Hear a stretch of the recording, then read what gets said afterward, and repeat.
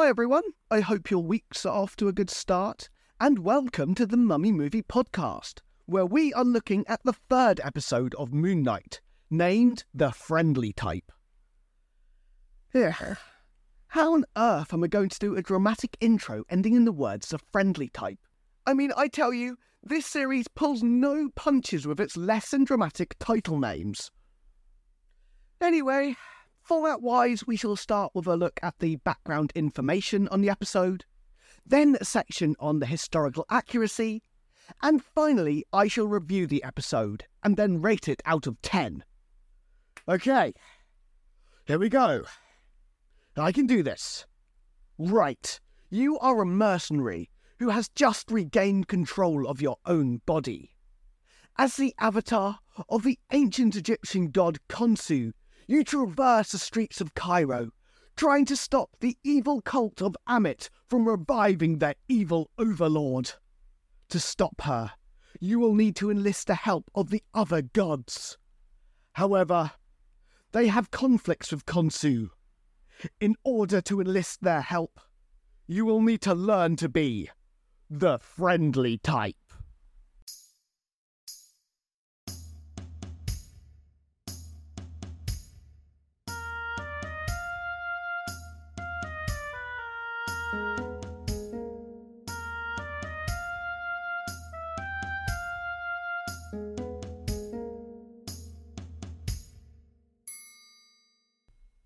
I'm actually pretty happy with that intro. It wasn't as hard as I was expecting. Anyway, moving on to some of the background information.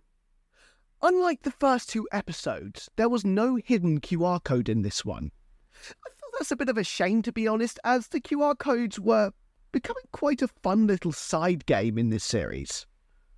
Although, in fairness, I suppose, Marvel did still upload a digital copy of Moon Knight number 3, published in January 1981. This was the first appearance of Midnight Man, which was the alias of Anton Mogart, the antiquities thief in this episode. And in fact, sadly, this episode was dedicated to Gaspard Ulliel, who played Anton Mogart in the episode. Because, very sadly, he died in a skiing accident before the debut of the series. During the scene where Mark and Layla meet Anton Mogart, Mark has the alias Rufino Estrada. Interestingly, Estrada is Oscar Isaac's real second name.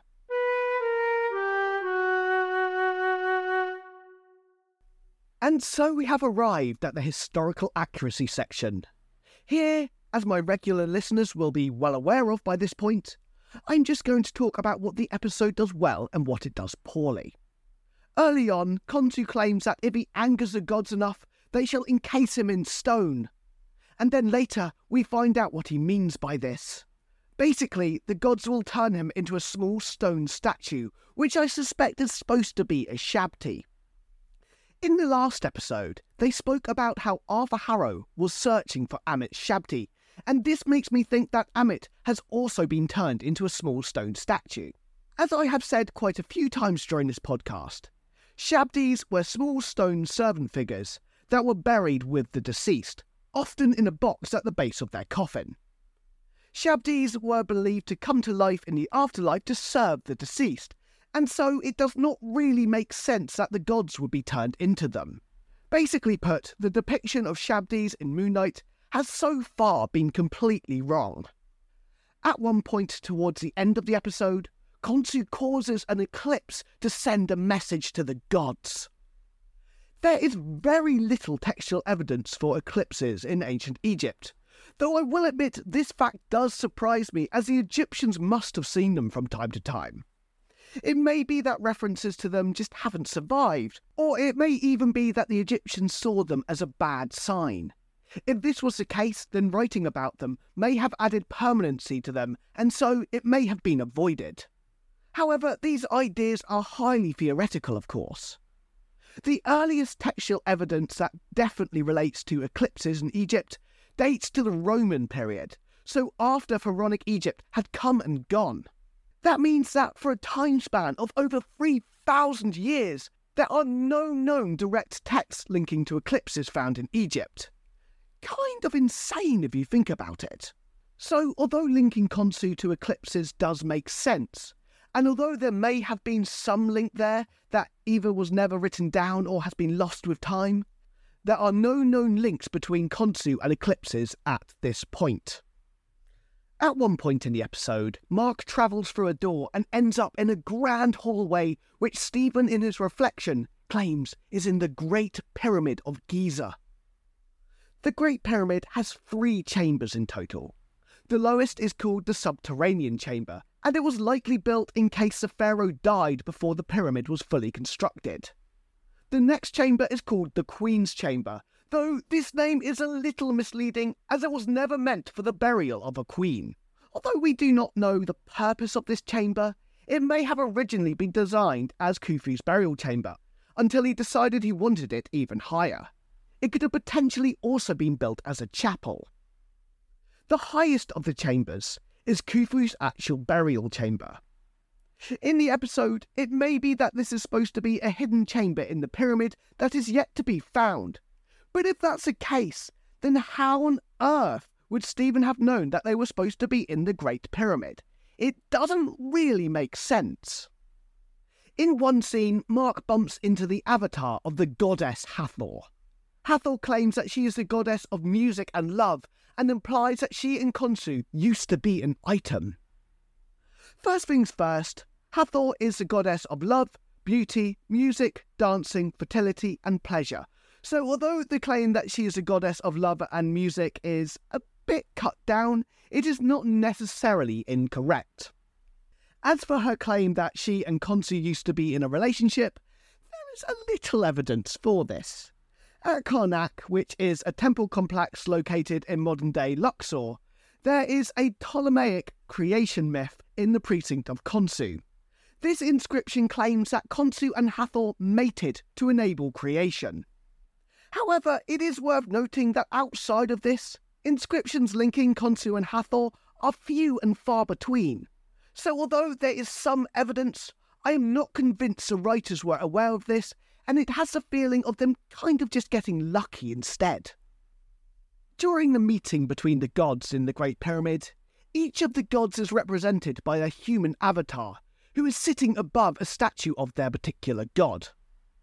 This is a bit of a picky point on my part, but if I were the director for this scene, I would have placed the avatars below the statues of the gods, as I feel this would be more reminiscent of how it would have been done in ancient Egypt. Even when it comes to writing in ancient Egypt, they had a concept known as honorific transposition. This idea basically meant that even if the name of the god was sounded later on in the word, the symbol for the god was always written at the front of the word as a way of honouring the god and acknowledging their importance. And so it seemed a little unlikely that the avatar of the god would be sitting above the statue here. Again, this is a picky point and is one that's up for debate, I suppose, but this is my take on it. During this meeting scene, it is also claimed that Ammit was buried in secret, and that not even the gods know the location of her tomb. Basically put, this is completely wrong. There are no myths of Ammit being buried in ancient Egypt, and there is also no myth about her being the enemy of the gods. This is completely made up for the series, though I do have a feeling it probably did come from the comic books. We later find out that only one person ever knew the location of Ammit's tomb, a Medjay by the name of Senfu. In ancient Egypt, Medjay were originally an ethnic group from Nubia. However, over time the word changed, and they are now best known as a kind of police officers of ancient Egypt. As well as being used to protect things like cities, they also guarded areas such as borders and royal cemeteries, so they are mentioned frequently as guardians of the Valley of the Kings, for instance. This means that there is some justification for having the Medjay as the defender of the tomb of Ammit, though considering the location was also written down, in my opinion, it may make more sense for the location to be entrusted to a priest as opposed to a Medjay, as priests were far more likely to be literate. So this isn't necessarily a mistake, and the point is definitely up for debate, but once again, this is my take on it. At one point, they find the coffin of Senfu in the collection of the antiquities thief named Anton Mogart. As they examine the coffin, Layla talks about the student Wenchen texts. The student Wenchen texts are real texts, and they consist of a series of rituals associated with the division of the day into 24 hours, 12 for the day and 12 for the night. They are strongly associated with the Osiris myth, as in this myth, Osiris is cut into 14 pieces by Seth, who wants to take his throne. Once these parts had been collected together, a series of divinities took guard over Osiris and protected him.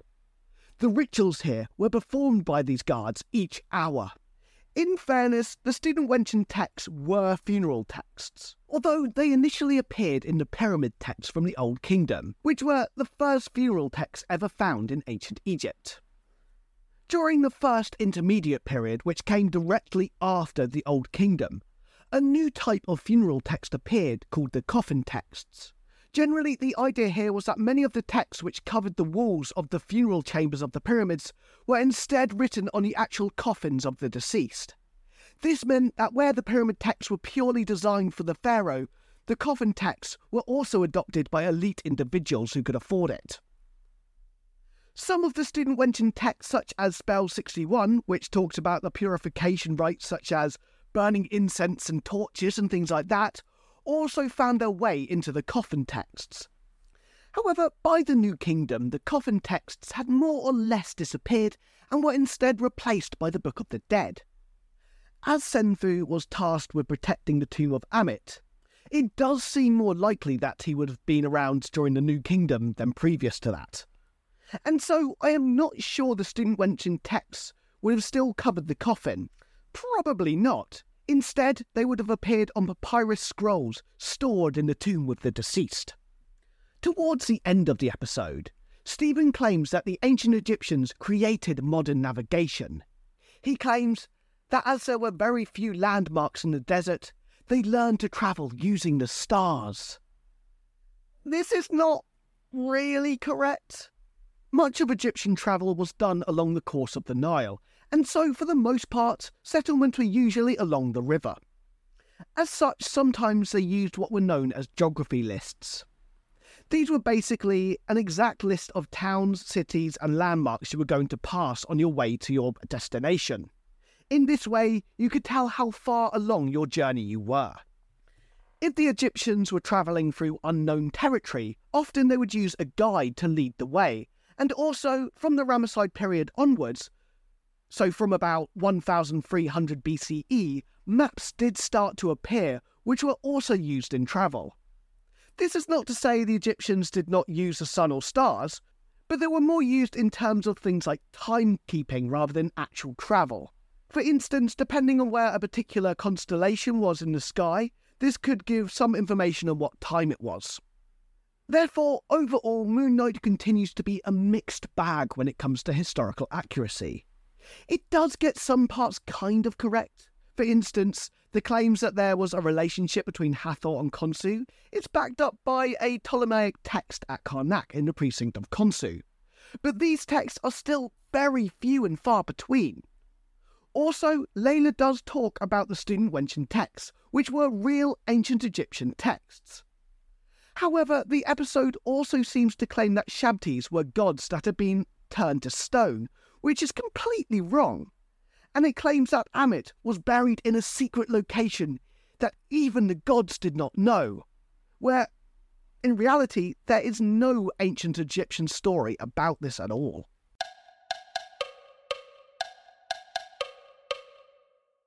Okay, we have now arrived at the review section of this third episode. First things first, during several of the fight scenes, we see Mark getting hit and kicked. I like this as it shows that although he's a very good fighter, he is not perfect. It also justified why he needs the Moon Knight suit, as it does legitimately make him stronger. Further, I like that depending on who is wearing the suit, Stephen or Mark, it looks a little different and seems to match their personalities.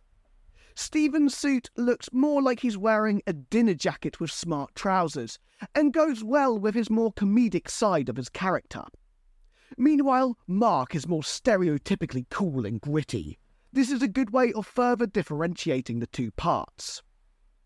Further, During the episode, for most of the time, Stephen is trapped in Mark's reflection, and during several moments, he almost acts as Mark's conscience.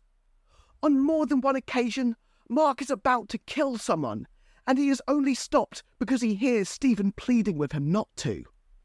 I kind of enjoy this because it shows how Mark and Stephen make each other better, as they hold different values and different strengths and weaknesses. This is certainly also helped by the phenomenal performance of Oscar Isaac, as he plays both parts and does a really good job of differentiating them. Towards the end of the episode, Khonsu takes the stars back to how they would have looked in ancient Egypt. The visuals at this point are really impressive, as he kind of turns the stars back as if he's winding a clock. This makes for a very visually impressive ending to the episode, and did give me the feeling that things will be escalating soon. I will say, however, although I very much enjoyed Oscar Isaac's performance here, I did find myself confused at times as to who was in charge of the body of Stephen and Mark. I feel that this was done on purpose, as it's kind of implied that a third person may also have control over the body. But I also was not too keen on this, as I found myself glazing over a bit. Hopefully it's a part that will be justified in later episodes. I also found the relationship between Mark and Layla to be a little bit subpar. I think this is largely because Layla has only been in a couple of episodes by this point, and I haven't really gotten the chance to know her. Also, when it comes to Mark, for myself, I find Stephen a more interesting character. Therefore, I did not have much interest in this relationship. In fact, in a way, this is one thing that I have started to notice with this series. Outside of Stephen, I am not really that emotionally attached to any of the characters. Maybe this is something that will come with time, hopefully it is, but it is not the case right now, though I am still enjoying the story as a whole. In terms of the reviews for this episode, they stayed consistently good. On Rotten Tomatoes, it has a critic score of 94% out of 16 reviews, and on IMDb, it has an audience score of 7.5 out of 10.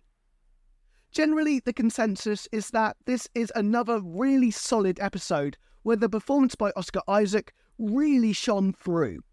However, some people did criticise the writing. For myself, much like with last episode, I would give this a 7 out of 10.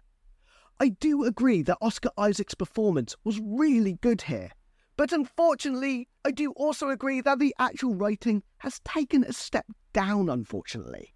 I felt that the first couple of episodes did a good job of building the character of Stephen, but I also feel that the other characters in the series have not been built up quite so well.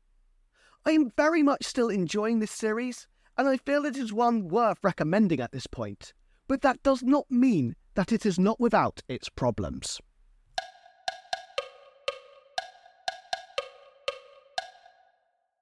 Thank you very much for listening. If you have enjoyed this episode, why not consider giving this episode a thumbs up or leaving a comment? And why not consider subscribing if you have not already done so? And join me on Thursday, where we shall be looking at the brand new Indiana Jones film, Indiana Jones and the Dial of Destiny. And then join me again on Monday, where we shall be looking at episodes 5 and 6 of the Nickelodeon show House of Anubis. I hope you all enjoy your weeks, and see you then.